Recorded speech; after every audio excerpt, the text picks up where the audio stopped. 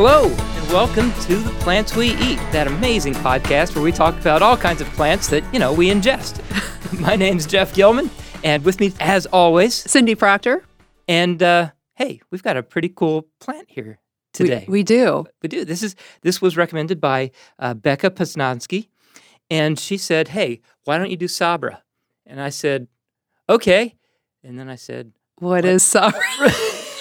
I didn't know what this either. was. Now, I looked it up, and right away I found out that it was prickly pear cactus, and I knew what it was. Now, Cindy, have you worked with prickly pear much before? I mean, you spent most of your life in the South, and, I mean, it is native to the southern United States. Yes, I have worked plenty with prickly pear, enough to know that I'll give a little hint that you never touch it, and I've grown to love and hate this plant, and you're going to find out why, because it is a great plant, but you need to know some things before you handle it, or you'll be suffering. I have two fingers right now that are itching, even after what I'll call spine removal. I'm sure you'll get into the specifics later. Yeah. But even after spine removal, I caught a couple in my fingers, and they're itching right now. Okay, So yeah. yay for me. The first time that I ever was confronted with prickly pear, actually I never saw it in Georgia. At least I didn't know that I saw it when I was in Georgia.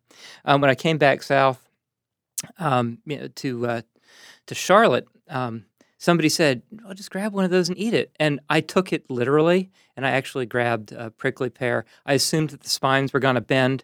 They didn't bend. And it's a great little ornamental plant in the fact that I know we live in the South, but there's no cactus growing here freely, unless it's inside a greenhouse or your home. And so this is one of those hardy cactuses that you can enjoy in the landscape, but also is a great food source. Exactly. So there's something less than 100 species of prickly pear in the United States and more than 350 species across the Americas.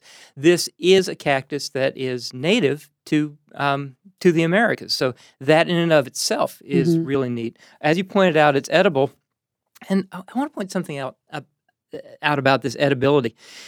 Its fruits are absolutely edible. Its fruits are actually very similar to other fruits. But its pads are edible too. I know, and its pads are its leaves, and they're cactus leaves, and they're stems. Well, Well, you're right. They are stems. Forgive me, but they're very inside is very aloe-like. Yes, and so that's a great comparison. But you can saute them and fry them. And have you ever done that? No, I have not done that either. Because somebody played a joke on me to touch the leaves, kind of like along the lines of 52-card pickup type of joke. Oh, no. And I touched it, and it takes a couple weeks for that sensation to go away because your body has to push out the little spines, and they are spines, but they might as well be thorns. Well, actually, they are. Technically, those are the leaves. Yes, they are the leaves. You're right. So I'm being technical here. That's okay. But yeah. And that's the exact same experience I had with the fruit, although the person wasn't intentionally being mean to me. I just, oh, yeah, you can just take the fruit and eat it. Oh, okay. Grab it. Right. Yippee. Itchy hands for, I'd say 2 weeks is about right. I got the major spines out within 5 minutes. And you can't scrub them off. No, I mean, no. it's there forever, so be careful. And I've taken a pad off with tongs. That's because they snap off fairly easy. Huh. So that's how you can remove them. Now these plants are known across the Americas. Again, a variety of different plants. You have everything from ground-hugging cacti all the way up to ones that are almost tree-sized. I mean, you won't get a 90-foot tall cactus, but you can get them at even 10 feet, perhaps. Some of the larger ones might be. You've also got the name Indian fig, barberry fig, and tuna. Mm-hmm. The sabra is actually the term used in Israel.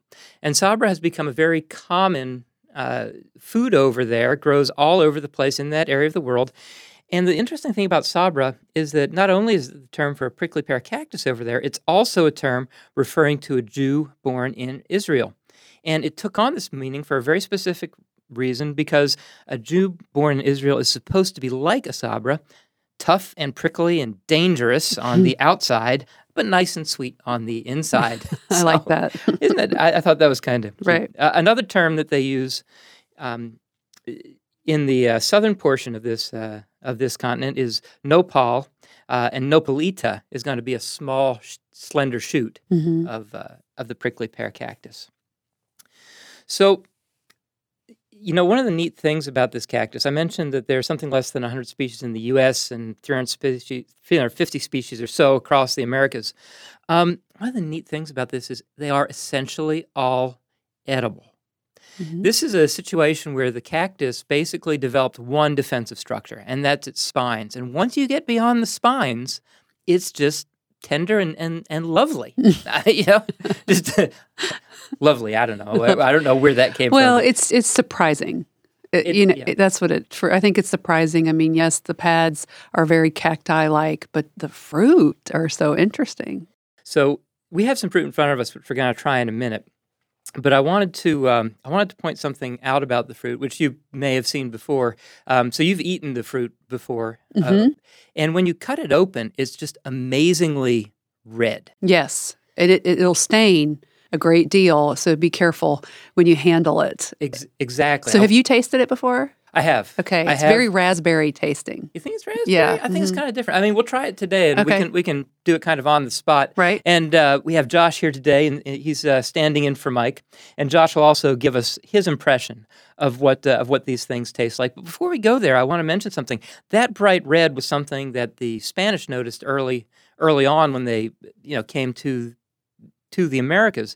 They saw this incredible red color on a lot of the Aztecs' clothing, that they had no idea what this red color came from. And they found out that it came from, now it's actually not prickly pear. It's actually a scale insect which attacks the prickly pear. And this scale insect can then be collected and crushed. And when it's crushed, this very, very red, even redder than the prickly pear is, this red pigment comes out. So does the scale attach itself to the fruit?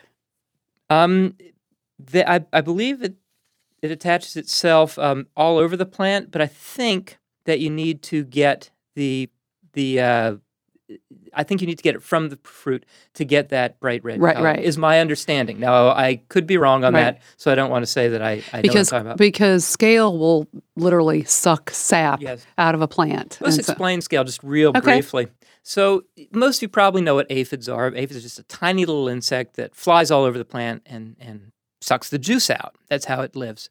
Well, a scale is a little bit like an aphid, except that it will settle in one place and will not move again for the rest of its life. It'll actually build almost a turtle shell over itself to protect itself from the outside world. And then that little scale, it's just that scale and its food source for its entire life. It's actually kind of hedonistic if you think about it that way. So anyway, collecting scale is not hard at all because since the scale doesn't move and it's just connected to the plant, you just scrape it off and, use it. 150,000 insects are needed to produce just over 2 pounds of dye. That's a lot of dye. That would be a lot of dye. Yes. Yeah, I have to agree with that. Yeah, it'd be a lot of dye, but it's still cool that it's a dye that can be used. The dye, you're probably familiar with it. Have you ever heard of Carmen dye? Yeah. Yeah, that's where Carmen dye comes from. And now you know. All right, so is this something that you have actually spent much time growing? Do you have one in your yard? No, I don't. It's not it's not the look I like, but I'm still intrigued by it. And we have one on campus at the community college, and it's interesting. And the students propagate it freely, and take it home. Mm-hmm. That's actually the one that I grabbed. By the way, is it? And do you have one at your yard? I do not. We do have a whole bunch of the botanical gardens. And we actually used it to kind of semi-close off a small area of the gardens. Okay. Because it looks a little bit dangerous. Right. And shitty. Right. And so, but in the spring, I want you to harvest their young pads. Okay. All right. And I want you to use a knife and scrape off the outer skin and the spines. And I don't tend to like to eat the pads raw because it's slimy, because it's similar to an aloe plant. Right. But if you grill it, saute it, you can even dry it. And I want to try. Yeah, dry it, and it has a lemon flavor when you do that. And so and it's a fun little.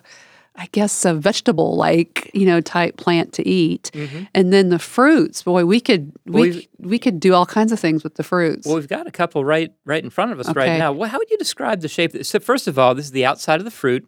We've done two things. First of all, the spines have been scraped off, and just to make sure, I actually took a blowtorch and went around the outside. That's a great way to get rid of those spines. But where did you get them, first of all? Okay, so these are relatively local. I didn't actually Okay. get them. Our assistant director of the botanical gardens Okay. found one just in one of her walks, and it was covered with fruit. So she picked They're up a few. huge. Yeah, they're really large. Because usually they're about a golf ball size. These are more tapered at the ends, so which this is fine. If you took the total size of this, I'd say it'd be 2 golf balls. And what would you say that shape is like? Teardrop. Teardrop shape? Yeah, teardrop shape is a good, is accurate. Anyway, on the outside, it's, what color red would you get? It's a dark red. It's like a wine red.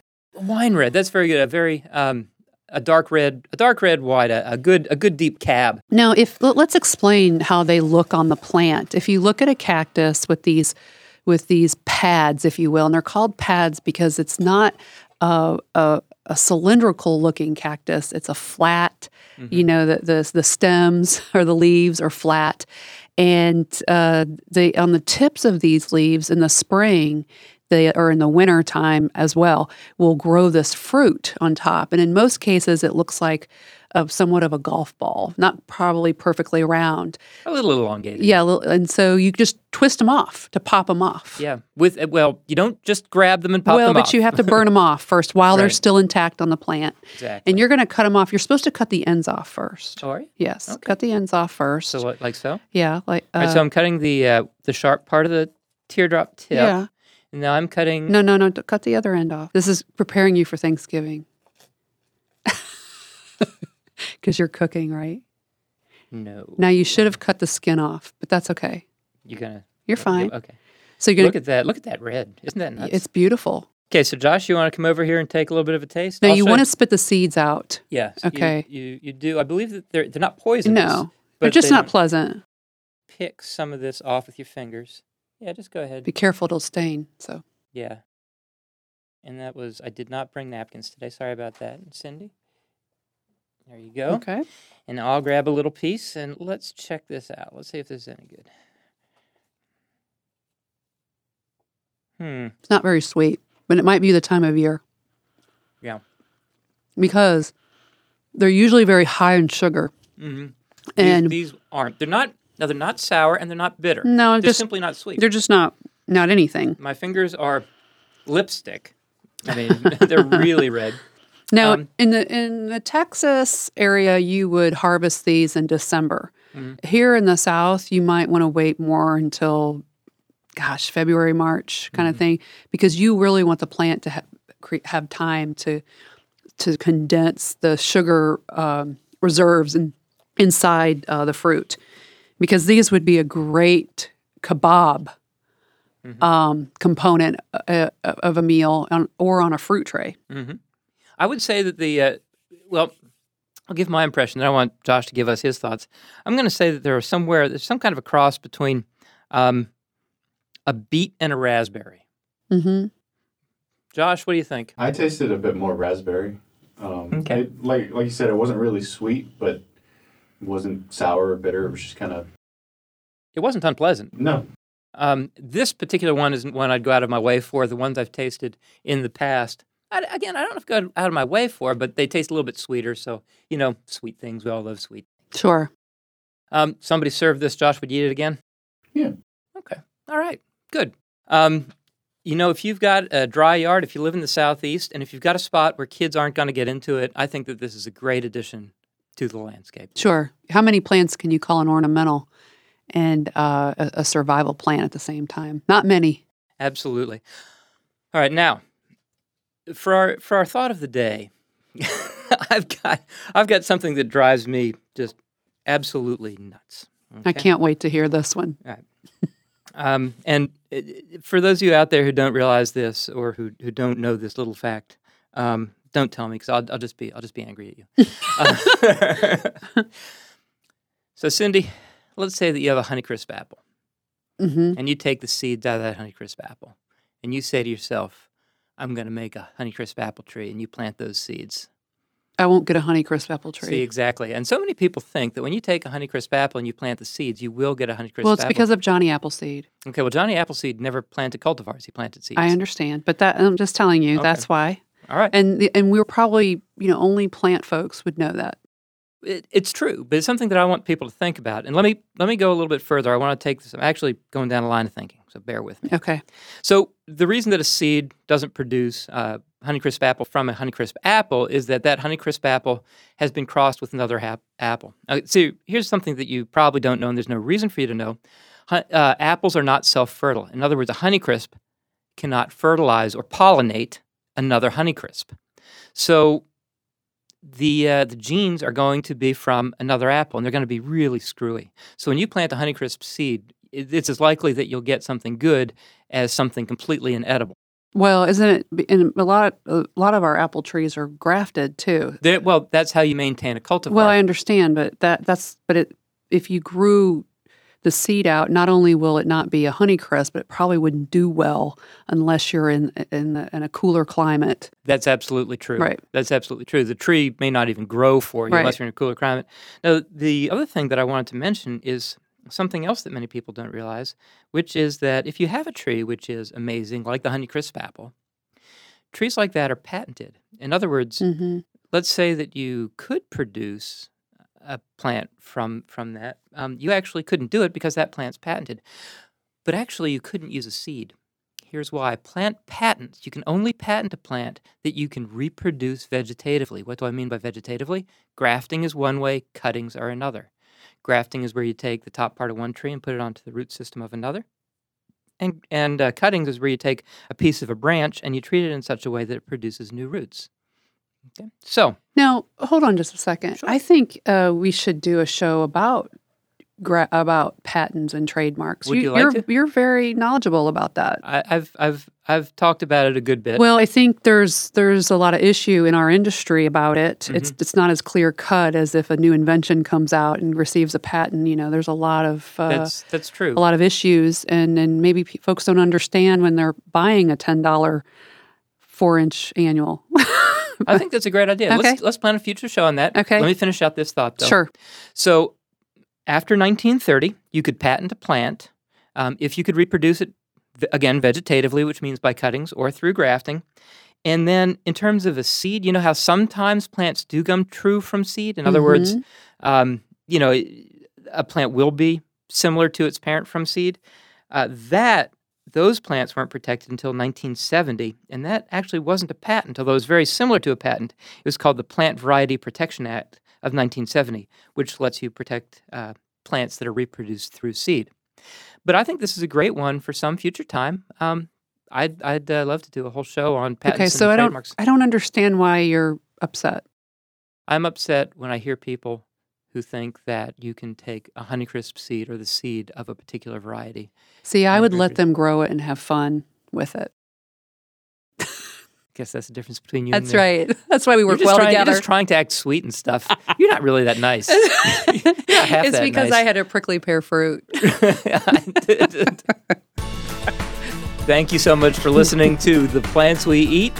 We look forward to talking to you again soon. This has been a production of the UNC Charlotte Botanical Gardens, along with the College of Liberal Arts and Sciences, again at UNC, and the ISLE Group. Talk to you soon.